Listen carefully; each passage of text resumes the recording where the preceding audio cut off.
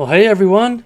Welcome to episode 217 of FSUP Collaborate and Listen with your host, Matt Payne.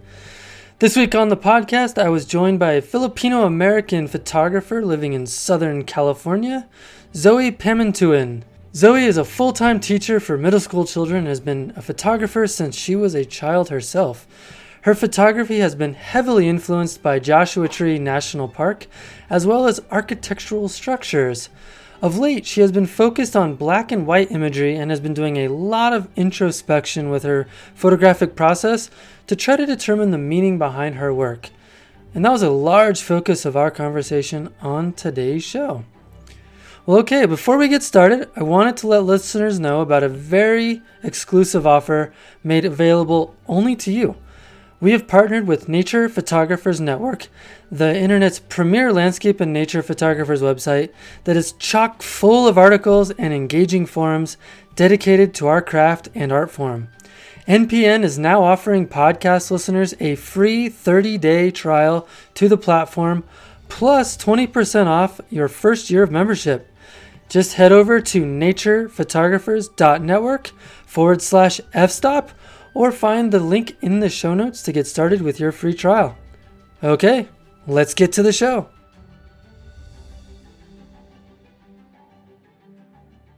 All right, Zoe Pamantuan, thank you so much for joining me on the podcast. Hey, Matt, glad to be here.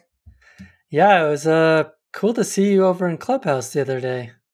Oh, yeah, Clubhouse has actually been pretty interesting. You know, meeting people. I mean, meeting people on audio right. and Air quotes. Meeting. Yeah, air quotes, and just hearing other photographers and talk about something that I'm passionate about. So it's been cool. Yeah, awesome. Well, I mean, let's just cut right to the chase. I would love for people to learn a little bit more about yourself for some context for our conversation. So tell us a little bit about yourself and kind of how you found yourself into this whole photography thing. Well, my name is Zoe, and I'm actually a teacher. So I've been teaching for 26 years. And I'm like, an English teacher. Although about a year and a half ago, actually in 2019, at the end of 2019, I took on a position as a teacher librarian. And so that's been kind of interesting. That's a whole other story. And then, like I said, I've been teaching middle school and high school. I have white hairs because I'm now 50 years old because of teaching.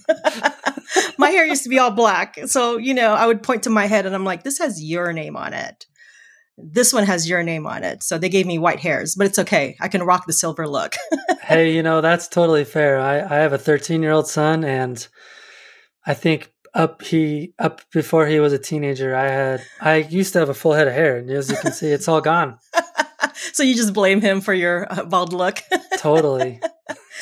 Yeah. Just imagine, your son multiplied by 30 every hour. Right. So that's the life of a teacher. And, I love it. I mean, teaching is fun. I tell my students, I said, I come to work to laugh at you, not with you. I don't ever need a comedy show because I have one right here. It's like real world. And how did I get into photography? So like I said, I'm 50. I actually turned 50 this year. And I've actually been a photographer since I was like 10 years old. Now, I'm not like a professional photographer, which I think seems to be the dream of many people. But, I was 10 and my mom came home one day. She had this bag and she was like, hey, Zoe, I bought a camera. I'm like, okay. And I'm the tinkerer in the family where, since I was a little kid, I would take things apart. Like, I would take this clock apart because I wanted to know how it worked, put it back together, and there was leftovers. My brother, I have an older brother, he would get mad at me because I would take his toys apart because I wanted to know what made that car when you pulled it back and let go, what made it keep going. So my mom's like, hey, Zoe, I bought a camera. So, I open it up and it's this Pentax MG. Now it's this film camera and two lenses. What was there was a telephoto lens. I think it must have been like a 50 millimeter. And she said, can you figure this out? Oh, wow. Something new to tinker with. So I bought some film, put it in there. And this is pre internet. So you're reading the manual, like, how do you even load the film and what do you do and stuff. So that's how I started getting into photography. And, I just fell in love with it. And when you're 10 years old, you don't know why you fall in love with something, right? You're just like, oh, cool toy. So I'm just taking pictures of everything that I could. But, I don't remember a time since then that I've really ever been without a camera. Yeah. So that's how, I fell in love with it. And it's been this love affair for 40 years now. Yeah.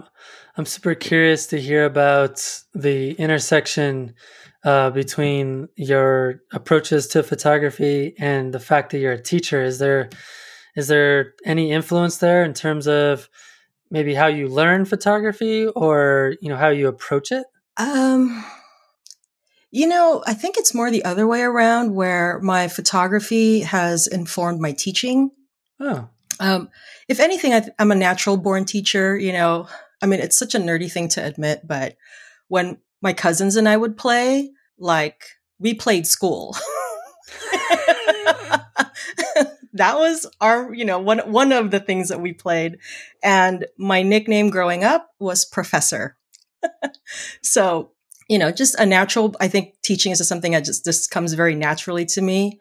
But in terms of which one informs which, I think it's more my creative side that has really informed my teaching. You hear it say, right, that teaching is an art and a science. So I did the college thing for the science part of teaching, but the photography, I think, has informed my teaching. Because, with photography, you have so many things out of your control, right? I can't control the weather. I can't move this rock over here and for better composition. I can't. Could. Well. I'm just kidding. Yeah. We don't have to go there. Like small rocks, but if I wanted to move half dome over here, because the clouds are more on this side. So, just like with photography, you have to be, I don't even think adaptable is the word, but you have to be at peace with the chaos that can sometimes surround you when you're out in nature. And for anyone who ever teaches middle school and high school, we're surrounded by chaos on a daily basis. And, interesting. Yeah. And, you have to be at peace with that. Because like you said, you have a 13-year-old, and imagine a classroom full of 13-year-olds. No, I'm good. Thank you. Yeah, they're crazy. They smell funny, Oh yeah. But they're fun. They're a lot of fun. All right. Well, that's super interesting. It's funny you're talking about playing teacher, because my wife told me a story that when she was growing up, that was the game she liked to play with her sisters and brothers, and she was the oldest of 5. Uh-huh. And she would sit everyone down and make them like do their homework and, write things out, and she would grade their papers. And it's no surprise, of course, that like all through her life, she was like the teacher's pet and always overachieving and stuff like that. So, our son is like the opposite of that. So it's like super frustrating to her. Like, why don't you want to get straight A's? Right? You're like, why is that not normal? Like, you should just want that. Right. And he's like, I just want to play video games, Mom. Leave me alone. Anyway. I didn't give people homework when we played school, but, the funny thing with that is one of my cousins, one day, I remember this distinctly because she was like, you know what? You can't just play school all the time, Professor. She dragged me outside, taught me how to play football. So I was like, all right, we can do this. That's fair. Well, cool. So, back to the photography stuff. I'm super curious to learn about what are the reasons that you've made photography such a large part of your life? Part of it is, like I was relating the story earlier of wanting to figure out how things work.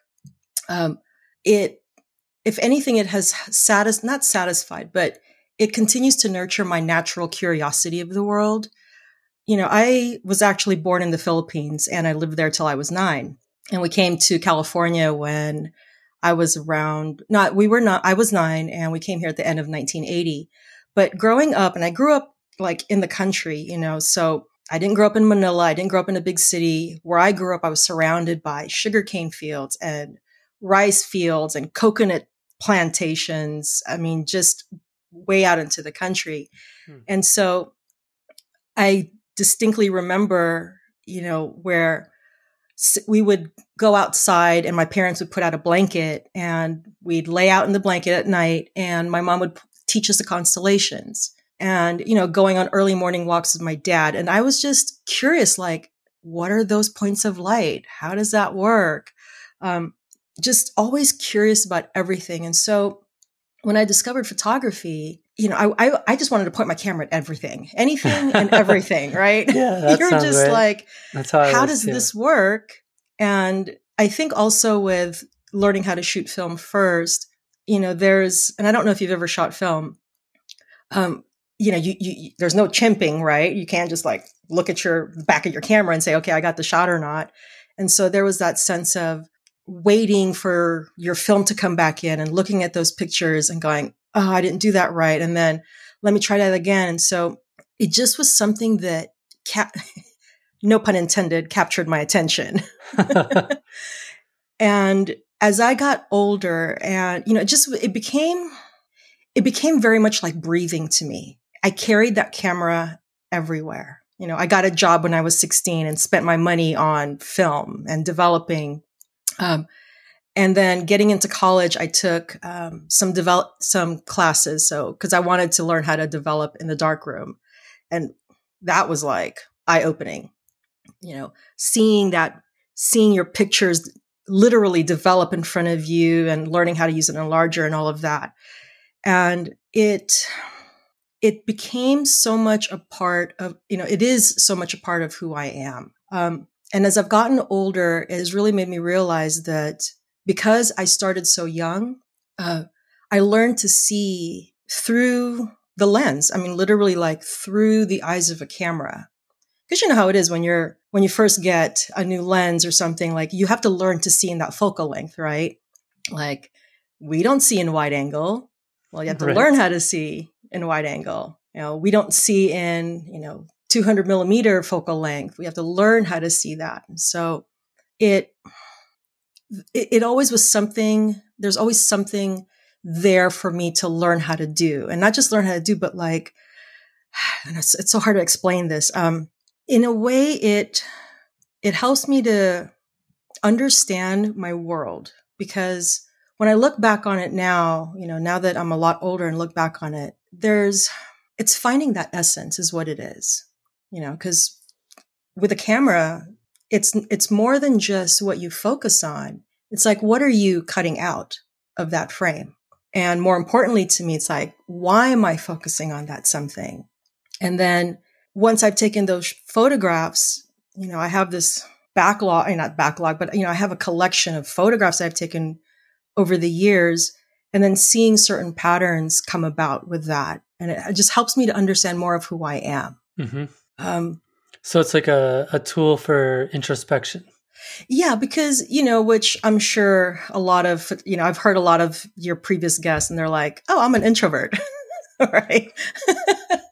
I mean, that seems to be the stereotype of us photographers, right? We're introverts. That's why, Well, nature photographers anyway. Yeah, nature photographers, right? We're like, leave me alone. I want to just go out in nature. I want to be around people. I just want to be by myself. Yeah, all those extroverts are shooting weddings. I've done weddings and I don't know how they do that. It's tough. It is really tough. I'm like, teaching is actually easier. But going back to, what was it about it that continues to keeps me so interested? Like you said, it is a tool for introspection, because I can look at these photographs that I've taken and start to see a theme through it. And a lot of times I'm not even aware that that's what's happening. Mm-hmm. That, I'm taking a photo because it's what I'm interested in. And then it's like, oh, now that I can see it, now that makes much more sense to me, why I was drawn to that. It's 8 years ago, I was diagnosed with ovarian cancer. Oh. And through that experience, it was, thank goodness we found it early. It was like stage 1. but I had to have some major abdominal surgery for them to remove the cyst that had the tumor inside. And like, I lost, I don't know, 30 pounds. Like, I was barely 90 pounds when I had the surgery. And I remember coming out of that and talking to my surgeon. And, I said, what are some things I need to keep in mind? He said, you cannot lift anything heavy. I said, well, how heavy is heavy? And he's like, define heavy. Yeah. I'm like, what does heavy mean? And he said, talking a 70 to 200 or? Well, that's where my brain was, right? I was like, well, what do you mean by heavy? And he looked at me, he goes, a pan that you cook your eggs in would be too heavy for you. Oh no. Yeah, because I have this 8-inch scar, this abdominal scar, and he goes, "You cannot just be." Because he was like, "A heavy dictionary, you can't be lifting that." And then in my head, I'm like, "How am I supposed to take photographs?" And at that time, I had a 5D Mark II, with 24 to 70 L lens, a 70 to 200. I mean, those things are a beast of a camera, right? And I was like, I can't lift that. What am I going to do? So, but interestingly, through that experience, my photography really changed. Because I had to take a medical leave. I was out for a semester, and I don't know if you've ever been bedridden and been stuck in bed, because that's what had happened to me. And I'm a very active person, being outdoors. Always love to go travel and all those kinds of things. Love to go hiking, and then here I was confined to my bed for like months. Yeah, I've never had it that long. I think my longest stint was like 2 weeks. Yeah, this was months. I had to take an entire semester off from work. I couldn't even go to work. I could barely, at that point, because I had lost so much muscle mass, I would have to walk with a cane anywhere. And that was really hard to process because, you're just trying to make it through the day. You're just trying to make it through the next 5 minutes, the next 10 minutes. And I didn't know how to process that. You go on the internet and be like, what do you do when? I didn't know, there was nobody that had gone through a similar experience that I knew. And I was processing it. I knew that somehow my brain would process it, my emotions would process it. And it was actually coming out through my photography. I look back on those photos and there's a distinct change in the feel, not necessarily the subject matter, but just the feel of the photographs. Were you cognizant of that at the time that you were creating them? Not really. Like the time I was taking them, no, because interestingly, so I got sick right around May, and then, then it was a saga, this big journey that was going through. I wasn't well enough to even go anywhere until about, when did we go? I think it was January or February, around there. I took a trip with my cousin and we went to New York for 10 days because, we were celebrating me getting better. She had gone through breast cancer like years before. And so we were like, okay, this will be our celebratory trip. And so that's all. I was like, oh, it's New York. Never been to New York. I love architecture. So I'm taking photos and everything. And it wasn't until I came home and started processing through those photographs that I even started to see that something felt different with that. And interestingly, a friend of mine from work, he's actually the band teacher. Excuse me. He was a band teacher. He commented to me one day, because I had been posting them on Facebook back when I had Facebook. And he was like, something feels different about your photographs. And I was like, yeah, something does feel different, but I couldn't put my finger on what it was that made it feel different. Mm-hmm. And it wasn't even until years later that I could even voice what that was. So that to me is why photography is such, a foundational part of who I am, because it really helps me to understand something that I can't put words to, which, it's like the whole cliche, right? Picture is worth 1,000 words. Right. Which is funny coming from an English teacher. Yeah, that's what's funny to me. Like as an English teacher, like, oh, I should be able to write these down, but right. Can't you just get a journal like everyone else?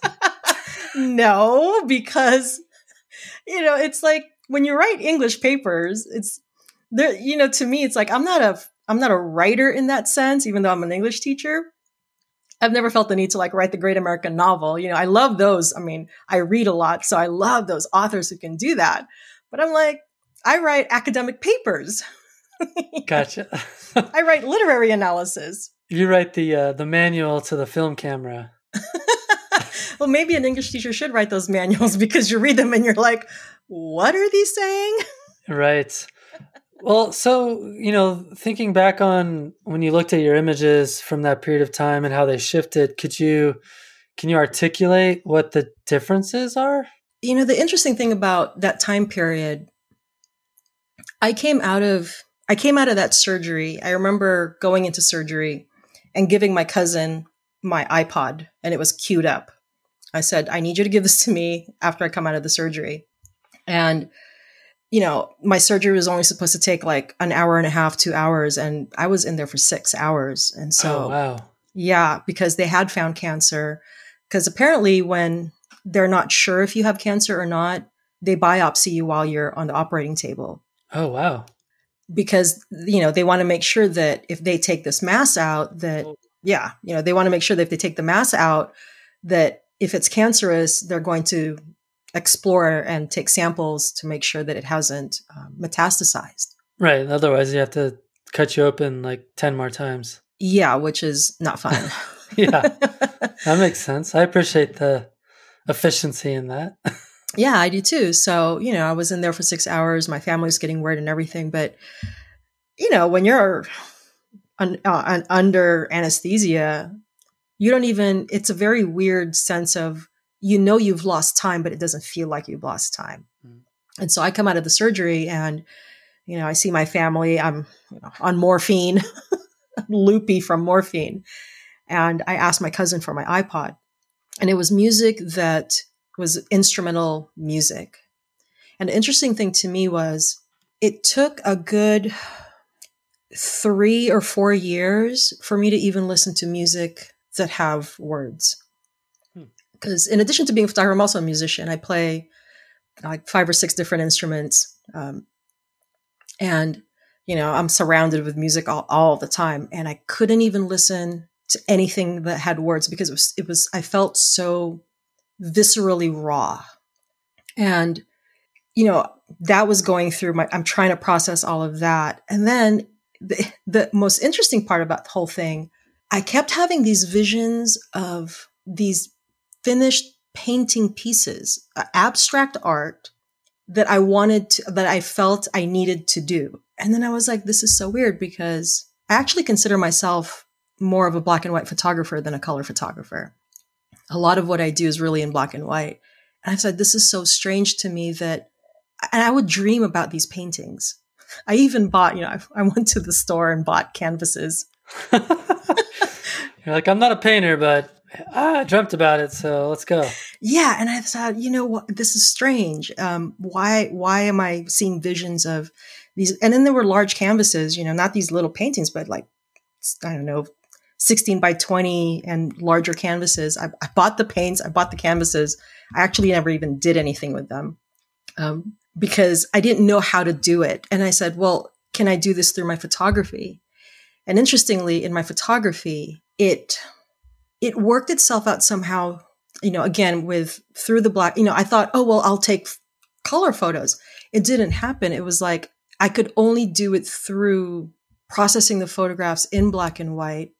And the difference seemed to be, I wouldn't call it minimalism, but this sense of, I'm looking at, it was more graphic, more geometric.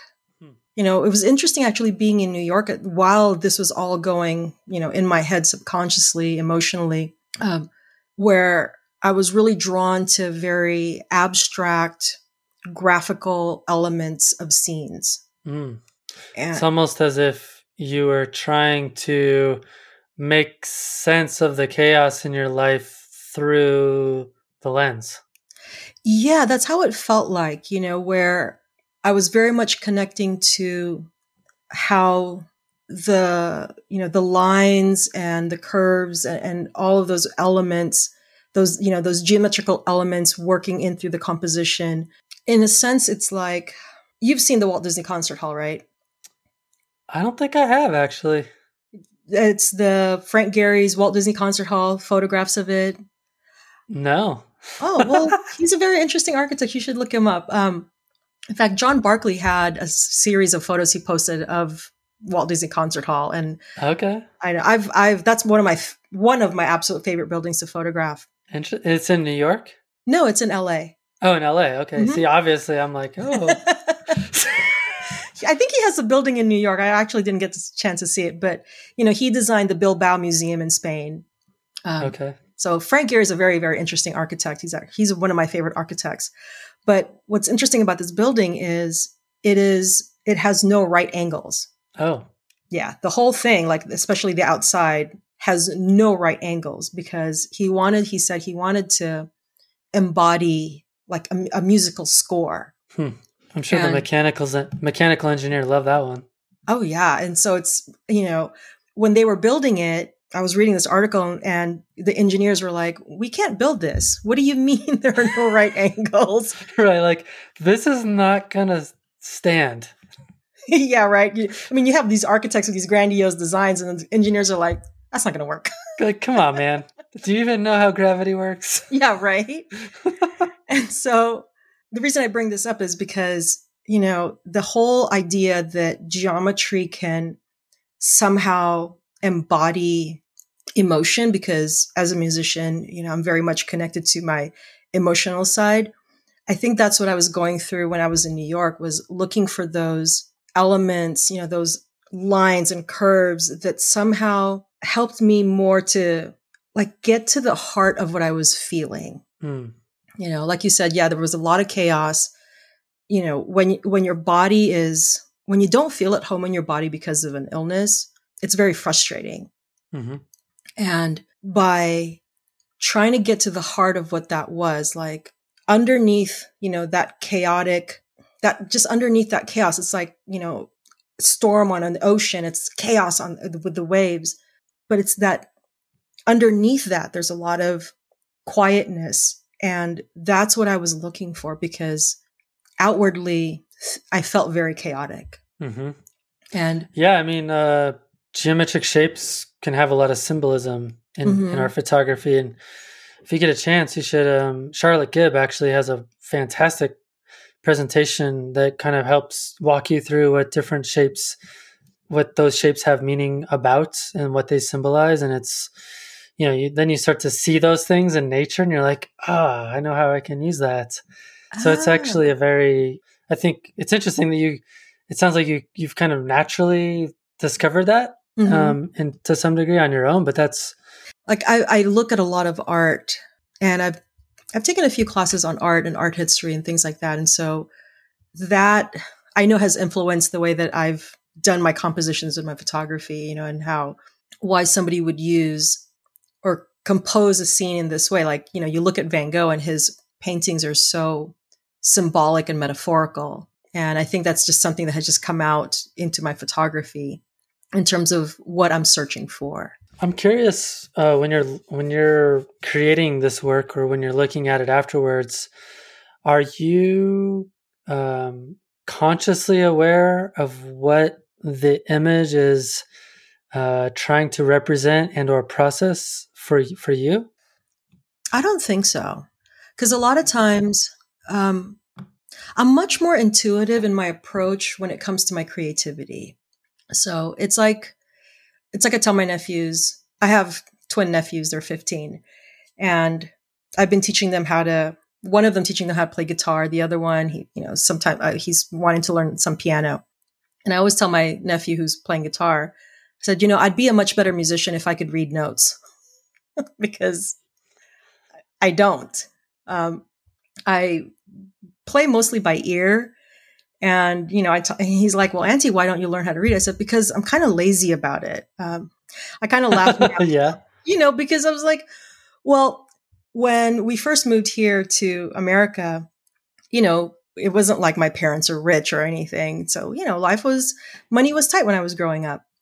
But I had taught myself how to play piano at my cousin's house because we had actually lived with them for the first year that we were here. And then we moved to where, we moved an hour away. And my mom saw this. And so without me knowing, I came home one day, Matt, and there was a piano in the house. And I was like, oh, well, where did that come from? And my mom's like, oh, well, we bought it because you like playing piano.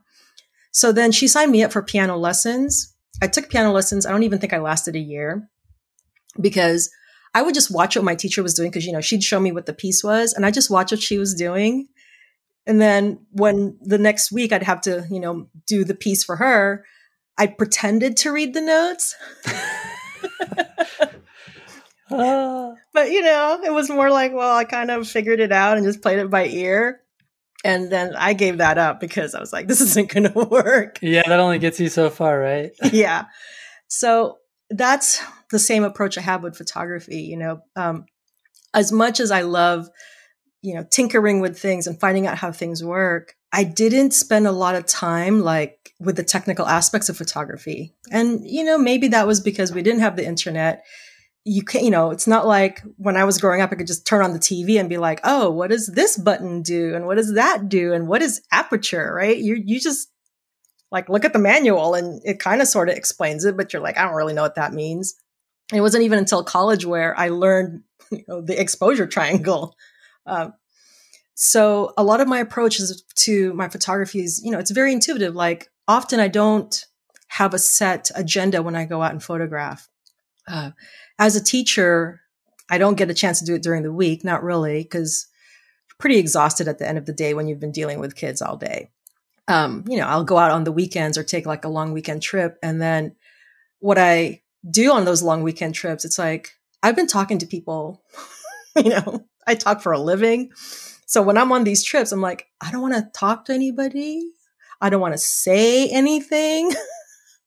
I just want to just photograph. And so it's very intuitive. And I just open myself up to whatever it is that I'm feeling, to whatever it is that I'm thinking, and kind of try to get into this flow state when I'm out in the field. Yeah, totally. I don't know about you, but that approach of having a plan that's very rigid and set forward, that can be almost counterproductive to the whole process of why we're engaging in photography to begin with, as a means for reducing stress and enjoying nature and things like that. So I can totally appreciate what you're saying about that. Yeah, I mean, I'll pick a place like, oh, I want to go, say for instance, I want to spend a weekend at Bishop up in northern, Central California. I want to go to Bishop and during fall. That's about as much as I'll plan for that trip because I don't know what nature has in store for me. I don't want to be so set on, I want to get this shot at this time in this season. And then when it doesn't work out, be totally disappointed. Yeah, that's typically what happens. Yeah. And, I can appreciate those who really plan when they're out on a photography excursion because maybe they can only do photography so many times a year. Or, they could be like a professional photographer and their livelihood depends on getting certain shots. So I appreciate the fact that because I have a job that, is not related to my artistic endeavors, that I can have the freedom to just be like, oh, I'll just see what this trip brings me. Well, yeah, I mean, and if you're a professional who, lives in a van, you have the luxury to stay at the same location for like 20 days until you get the light you like. You know what I mean? Yeah, I'm always jealous when I see that. I'm like, oh, I want to do that. Yeah, I think it probably is not as glorious as it sounds. I wanted to pause for a moment to tell listeners about a unique and exclusive offer available only to you.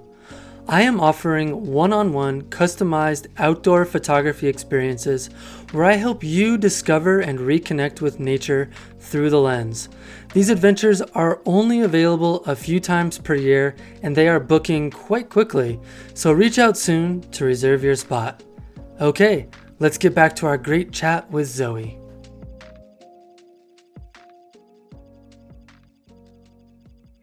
was going to ask this earlier, but you were saying so many great things. But, if photography has been such a huge part of your life, I was curious why you never, or if you ever wanted to pursue it on a professional basis, and if not, why? I asked myself the same thing. Interestingly enough, about, I'd say maybe 3 or 4 years ago, I reconnected with someone I went to college with. She had seen my photos on Facebook and was always like very intrigued by them and everything. And then, we happened to actually live in the same dorm when we were going to school. And so she asked me the same question. She's like, Zoe, why have you not done this? Why don't you pursue this professionally? You're good at what you do. I love your photos. She just connected to my photography.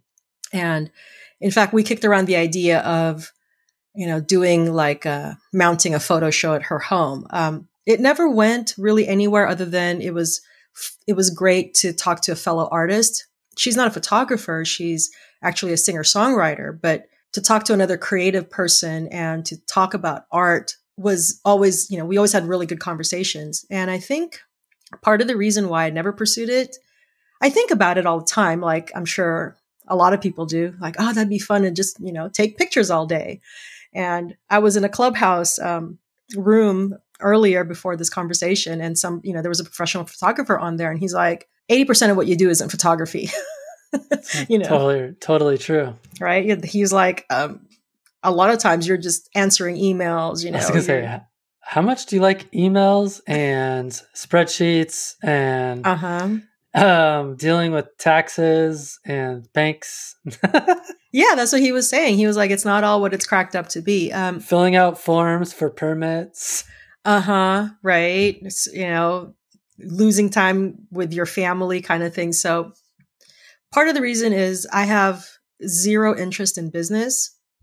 I don't like, maybe I should have taken a business class when I was in school, but I didn't. And business is so foreign to me, the whole marketing thing. And maybe I come more from that era where, it feels, business always felt so salesy to me, like used car salesman kind of salesy, negative view of it, which I know is not true at all. And that's the big part of it. It's like, I didn't know how to market myself. I mean, growing up, it wasn't like there was the internet. There wasn't Twitter or Instagram or any of those kinds of things. So it was like, I didn't even know that you could be a professional nature photographer, a professional landscape photographer. It just seemed so removed from what was possible. And maybe because, Ansel Adams was somebody like one of my photography heroes, right? Or Galen Rowell. And then you look at them, you go, oh, wow, that's so cool. But it never entered my mind to go, I could do that. When I see photographs of behind the scenes of Galen Rowell hanging off, the side of a mountain, harnessed up with his camera. And I'm like, well, I'm not doing that. Right. That's for sure. And then, Ansel Adams is like in a whole other galaxy. Because I held him, it's Ansel Adams, and you think, oh, wow, he's Ansel Adams, and I could never do that. So it never entered my mind to even try to do this professionally. Have you read his biography? No, actually, I haven't, and I've heard you mention it. Very interesting. It definitely paints a different light in terms of it not being all glory. Mm-hmm. Who's the author of that? Mary Street Hollander. Okay. It's very good. I'll have to look that up. Yeah, I've heard you mention it. And I was like, I'm going to have to look that up and read it. I mean, I've read some other things of his. Yeah, it really helped put things into perspective for me because I think, especially in the age of social media, so much of what we see online is, you only see the good things. Yeah. You don't see the hours and hours and hours people spend behind the scenes doing the stuff that we hate in order to make it happen. You know what I mean? Like, same with podcasts, like, oh, it must be so amazing. It's like, yeah, it's awesome. Editing podcasts for hours and hours. Yeah, I can understand some of that with the podcast editing because, with this year being working from home, like I've had to do a lot of screencasts and, show Right. kids how to do stuff.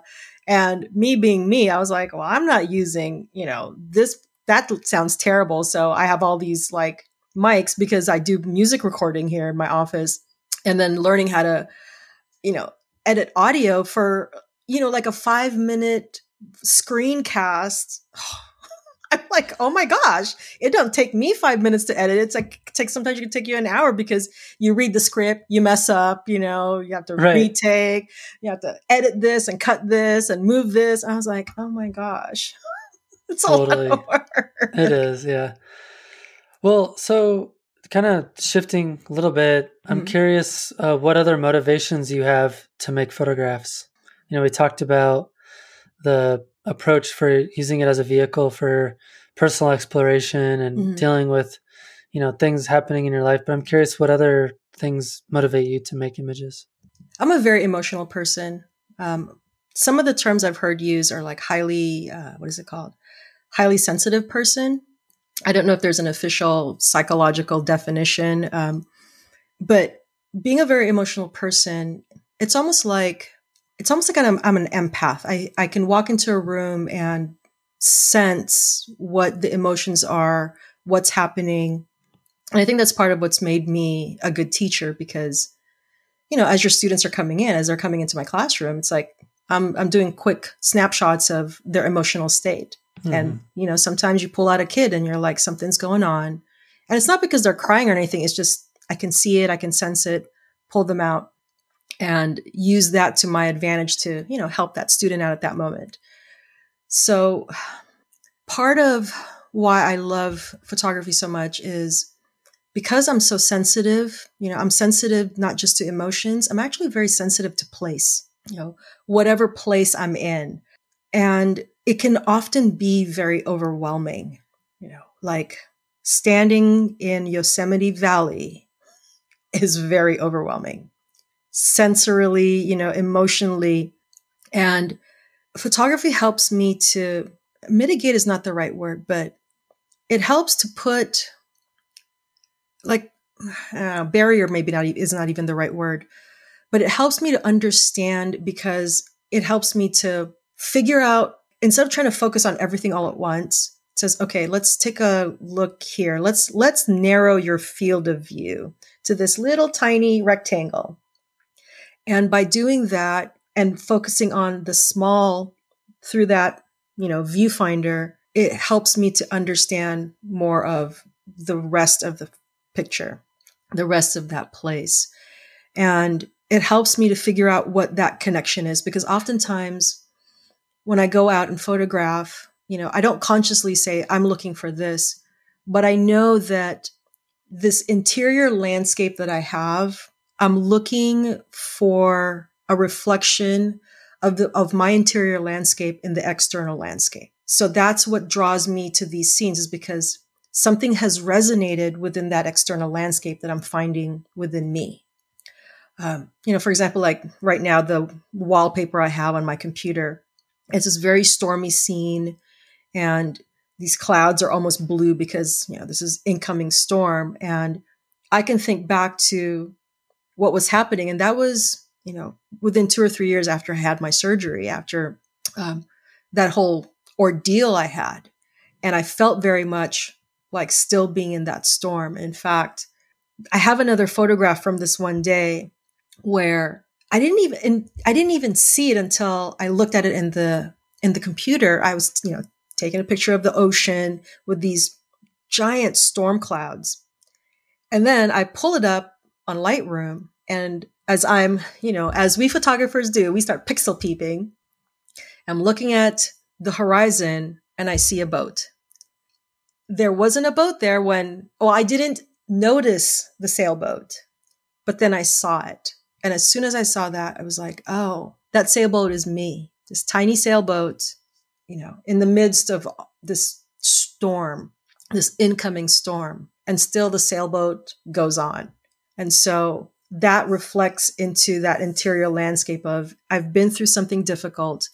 Granted, I didn't have to go through chemo, which I'm thankful for, but it was very traumatic. And seeing that in that photograph, helped me to say, oh, okay, even though there's a storm, we can still sail through that storm. And so it's that resonance that oftentimes I'm subconsciously looking for, and then it makes itself known in the photographs. Mm-hmm. So it sounds like it's similar to myself. I mean, you're not always aware that it's happening. Mm-hmm. Yeah. Yeah. Isn't that interesting? Yeah, it is. It's, like we have this this internal voice, right? That we have this constant I don't know about you, but there's always constant conversation in my head. And I'm not. I don't have that problem. I'm just kidding. That's why I don't sleep. There's medications for that. No, I'm just kidding. Well, it's not telling me to do something. Not yet. Right. I wish it would. Like, yeah, sometimes. Right. Sometimes I wish it would tell me, like, what are the lotto numbers so that I can quit my job. Or if you just point your camera at that, you'll become a millionaire. I wish it was that easy. Right. I think Instagram makes it seem that way, right? Like, oh yeah, if you go viral, then you'll be famous. And I'm like, will you really be? Is it really satisfying? No, I forgot what the question was. No, it's just interesting that, often what we discover on our images isn't always, it's a process, right? Like, and it's not something that we're always aware of in the moment. Yeah. That comes to us later. Yeah. Have you ever had that where you saw a photograph that helped, like you weren't aware that that's what you were taking, but then when you looked at it later, it gave you much more insight into who you were? Yeah, I feel like occasionally that will happen for me, but it's not usually until I'm looking at it later to process it. And then I realize that there's more to it than just a pretty picture. Yeah. Yeah. Something that helps me with that is printing, where, in fact, I'm a little sad this week because my printer, I have to replace my printer head. It kind of died on me. And, growing up and learning photography and working in the darkroom, there's something very special about that experience of seeing your photograph slowly come to life. I don't know if you've ever worked in the darkroom. I have not. Yeah, it's so different with pop in the SD card and there it is, right? Yeah, I'm sure it's a completely different process. Yeah. Yeah, I mean, it's akin to, you look at a raw file and you're like, oh, well, let me work on that raw file. And then you get this final image and you're like, yes. But in the darkroom, it's, it slowly comes into, like the photograph slowly starts to become more real. And then, you get it. And, you're still like in a dark room with these red lights and you're looking at your photo. Like it's really, I can't tell 100% because it's still kind of dark in here. And then you take it outside and then you go, oh yeah, this is what I was going for. It's not just like printing, one image that will tell me all these things about myself. It's actually seeing it and printing a lot of images and seeing and organizing, not just organizing the images because, oh, well, I like all of these photos because they're all of fall or something, or organizing them by a trip. It's like, what is common within these photos? So for instance, this was this friend I was talking about earlier, and I was at her house and, I had a stack of, I don't know, must have been like 50 of my photographs. And we were, I was just kind of putting them in different piles to see what photos, if I was to put on a show, would work together. And as I'm sorting these photos, I start to see these patterns, and again, it's very subconscious. I wasn't like, this one, photo A has to be with photo B and photo C, and these photos, and it wasn't even a conscious thing. And what I started to see was this photograph, and it was specifically a photo of, and it was in a square format. It was a photo of not Mount Whitney. I don't know if you've been to Mount Whitney in the Lone Pine area. Well, I'm very familiar with the scene. Yeah, so there's Mount Whitney, there's the Alabama Hills, but next to Mount Whitney is, I think it's called I think it's Bishop Ridge or Bishop Mountain or something. But anyway, I had taken this photograph of it and, I was cropped it to the square format, and it was a very graphic portrait of this mountain. And I'm looking at it and I'm talking to my friend and I said, this reminds me of another photograph. And I grabbed almost a similar composition to the Broad Museum, which is a museum right next to the Walt Disney Concert Hall in LA. And I was like, it's very interesting that these two go together. And then my brain was like, picked out a photograph, another photograph. And I think it was, and again, it's in the square format, and picked up this photograph of Walt Disney Concert Hall. And I was like, this is related to, and then I picked up a photograph of Joshua Tree Rocks. And even from that, I was like, this is a series. And right now it's called the Versus series. And it's one of those things where it wasn't even something I was consciously trying to do, but by looking at a stack of printed photos I had, it revealed itself. So now it's more of, there's a little bit more intention when I go out, because I'll have in my mind how I want, what's the next series of photographs. And one of them is a photograph of Walt Disney Concert Hall. And in looking at that, there's this sense I have that the partner to that photograph is in Joshua Tree, in those rocks. I just haven't found it yet. It hasn't revealed itself to me yet. And so it's very much that intuitive process that keeps me so fascinated with photography, because I'm like, okay, so I'm working on the series somehow. And then I'm starting to understand more of how that relates back to me. What are you trying to say through that intention in that series? I think there's a conversation. I haven't quite, again, it's like I haven't quite put it all into words just yet, but there's this conversation between these geometric forms that capture the essence of a place. And it's this conversation that it's having with the architecture, because it's what it is. It's like, it's specifically architecture.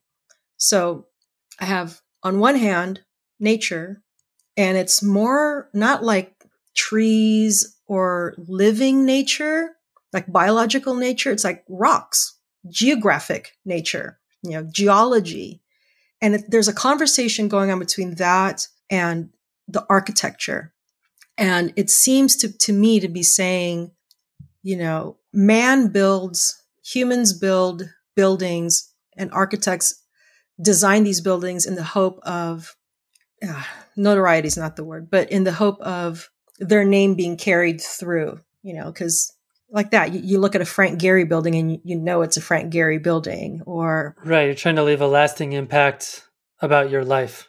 Yeah, you look at Frank Lloyd Wright's Falling Water, right? I mean, this building which is apparently needing a lot of renovations, but it's this interesting building that he designed. And, there's like a Lego set after that building, right? And on one hand, it's this legacy that these architects are leaving, man's legacy upon the earth. Mm-hmm. And then the geology, these rocks, these formations that have been there for millions of years, that say, well, you may be trying that, but we're still here. And we've still, these rocks are in some senses saying we've been here because there's that element of being a touchstone to time.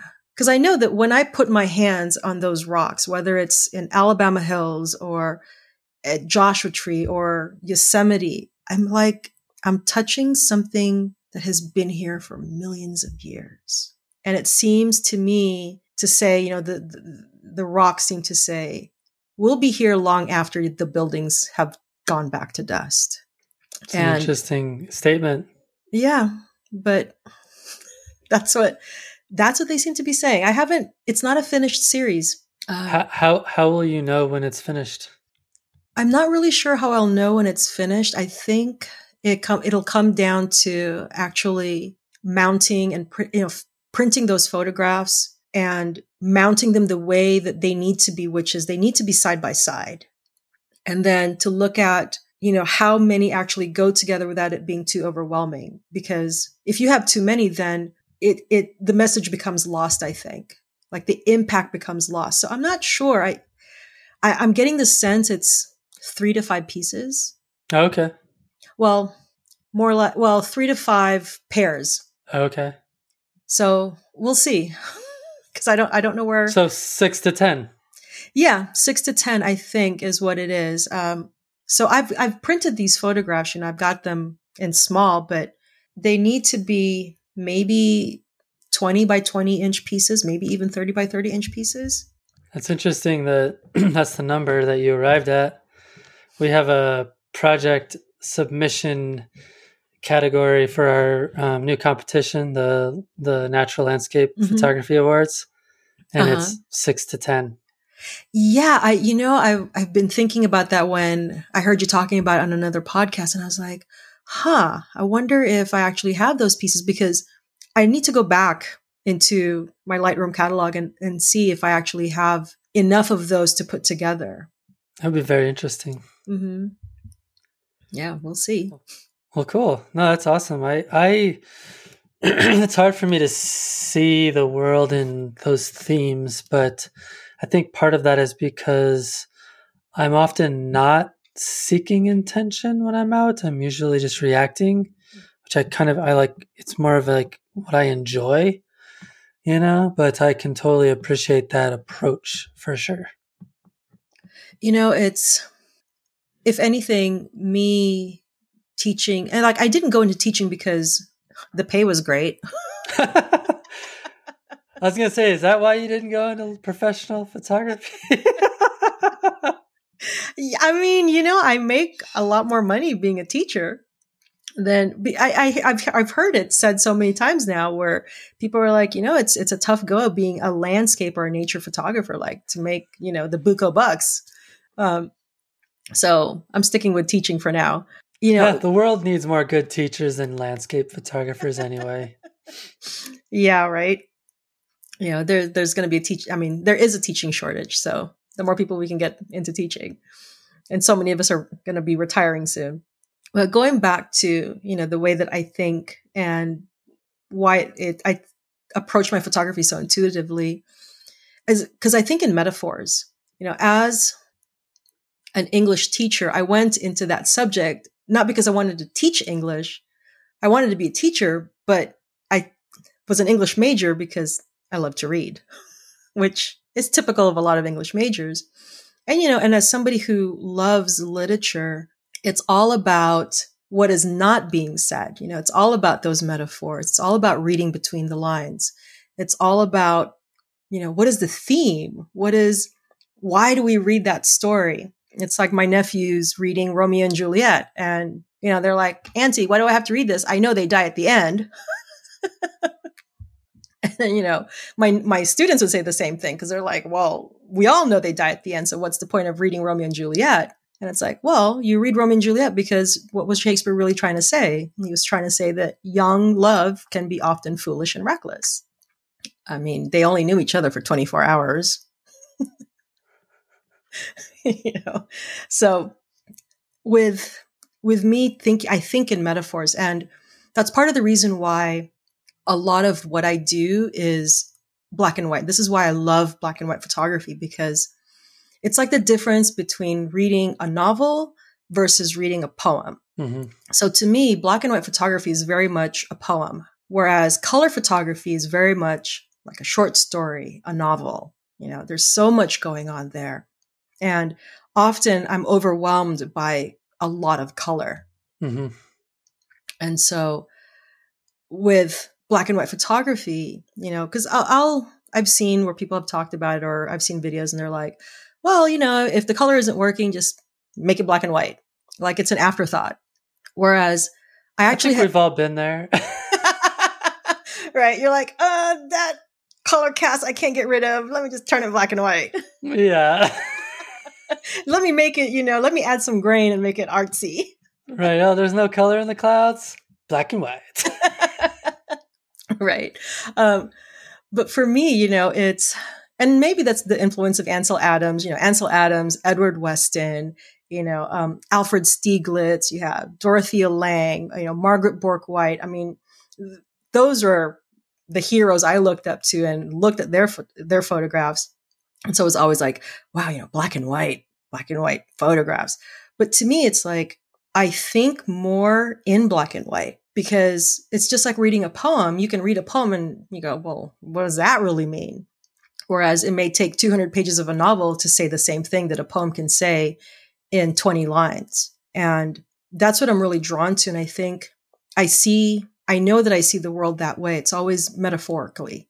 And that very much seeps into what I do with my photography, whether it's when I'm shooting or when I'm processing the photos and how I'm editing them and controlling the tones in that photograph. It's like, what am I really trying to say? What am I seeing? Mm-hmm. What is it saying to me? Yeah, no, I like that. So other than, metaphors and introspection, I'm curious, what other life lessons has photography taught you along your journey? Photography teaches you to be, patient, obviously, because if that cloud is over there, you need to wait for it to get over here. Yes, this is true. Or it'll teach you how really impatient you are, actually. Right? More than you think. Yeah, that reminds me of this story with my cousin. We were in Sedona.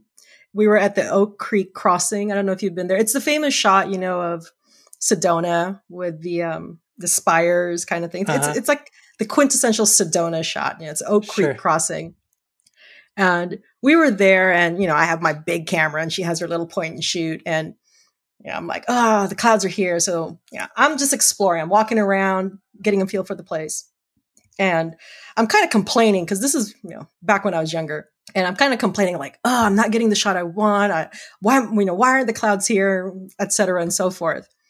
And then we take our shots, we spend the day, we get back to our hotel room, and then we start comparing photos. And I was like, wait a minute, why do you have that shot and I don't have that shot? She was like, because dummy, you decided not to wait for the clouds. You decided to go take a walk.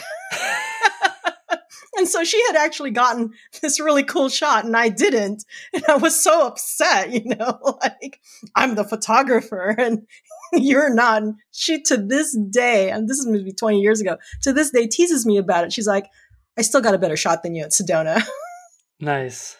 So yeah, definitely, learning how to be patient, and learning, as I was saying, learning to be at peace with your circumstances. Because so much of, nature photography and landscape photography, like I was saying, you can't control the weather. You can't control, that the wind is blowing too much and you're trying to get a certain shot. It's like, you have to accept what the circumstances are there, and not just to accept it, but to adapt to it and to learn how to thrive in that environment. Because I think, so much unhappiness that I see with people is they're trying to change something they really have no control over. Oh my gosh, all the time.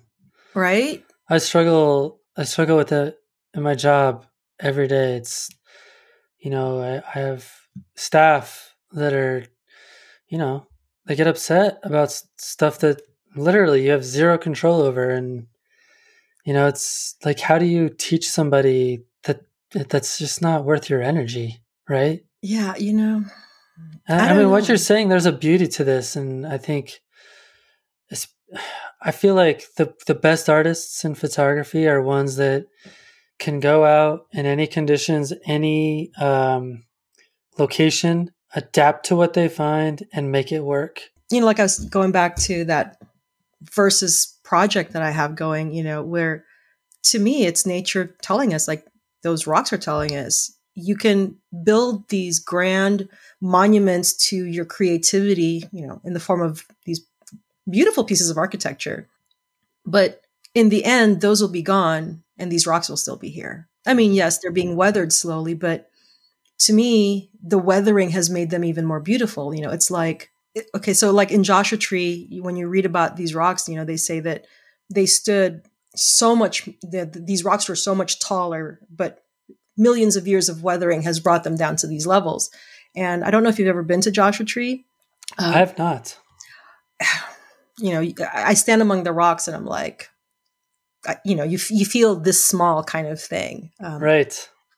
So, other lessons I've learned, the Grand Canyon. I distinctly remember this. I was there we were camping. It was like a 1 or 2 night camping, and it was like in a regular campground. It wasn't even, backpacking into the Grand Canyon kind of thing. Just like, campground with bathrooms.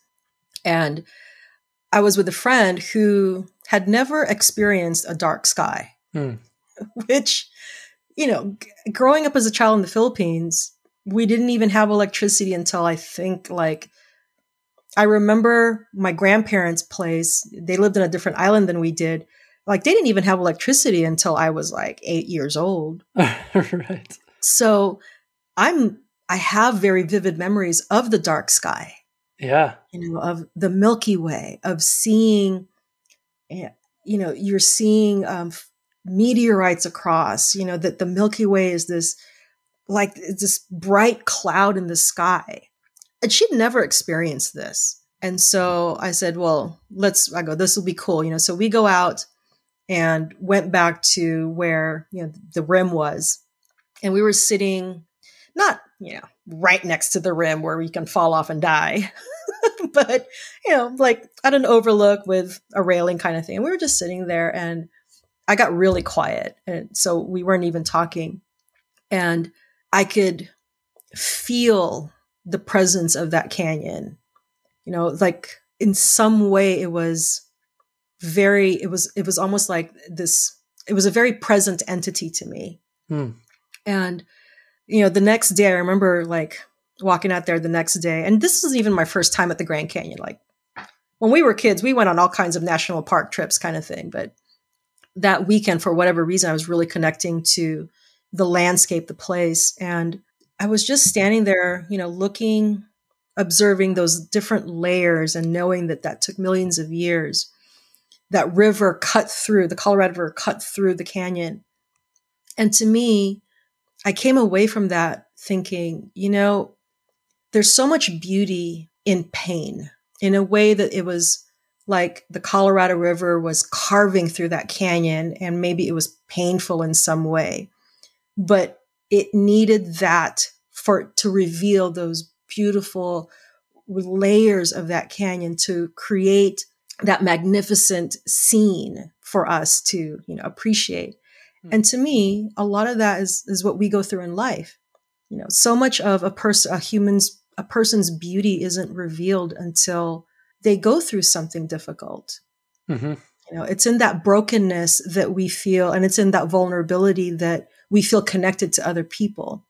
And that, to me, I see when I point my cameras, at the world. So I'm like, it's there. I'm seeing that beauty because the earth had to go through some pain in order to reveal that. I had a similar experience 3 years ago. I went to Toro Weep in the Grand Canyon. Okay. And there's a lot of people like to shoot sunrise there because you get this really amazing glow on the canyon wall, and you're kind of below the canyon wall, and you're shooting north, and you can see the river just cut through the whole frame. And it's amazing. But I went up there at night to do star trails. And it's, it's about 800, 1,200, 1,500 feet. I don't know. It's a drop off, and you're right on the edge to shoot that scene. And I remember just feeling super humble about my existence as a person on Earth. You've got the stars above you, and you've got this giant canyon below you, and the wind is blowing, and you're just there for the ride, Yeah, right? I mean, like, how many millions of years did it take for that starlight to reach us? Yeah, I Yeah. love those moments where you just feel small. Mm-hmm. I it sounds weird, right? Like you want to feel big, bigger than life. But I like it when nature's like, nah, you're just a little speck, pal. You know? Right. Although I feel small almost every day because I'm like 5'2". Well, yeah, right. There's And that. my students are like way taller than me. That's awesome. Well, no, I appreciate what you said about that. Cool. Well, so, wrapping up, I'm curious, who would you recommend our listeners know about or hear from here on the podcast? Ooh, yeah, I know you've had so many good people on your show. I'd love to hear Bruce Percy on your show. He's one of my favorite photographers, but I don't think you've had him on, right? No, and I hear he's opinionated, which I love. I've heard him on other podcasts. Oh, man, I just need to reach out again, I guess. Yeah, I've heard him on other podcasts. I've seen him on a few videos talk about, but he has I love his approach to photography. Yeah. I love how he can articulate his process and his continued evolution as a photographer. Mm-hmm. So you can see, and he works at putting books together, and he works on these projects, and it's just fascinating what he has to say. Yeah. Another one is Clyde Butcher. Mm-hmm. He's a large format photographer, and he specializes in like the cypresses down in South. Yep.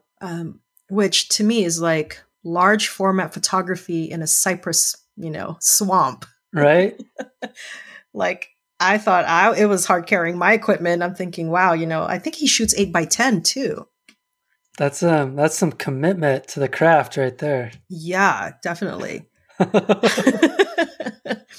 mean, I had dreams of doing large format, but then when I looked more into it, I was like, oh, that's kind of complicated. Another one is Huntington Witherill. He has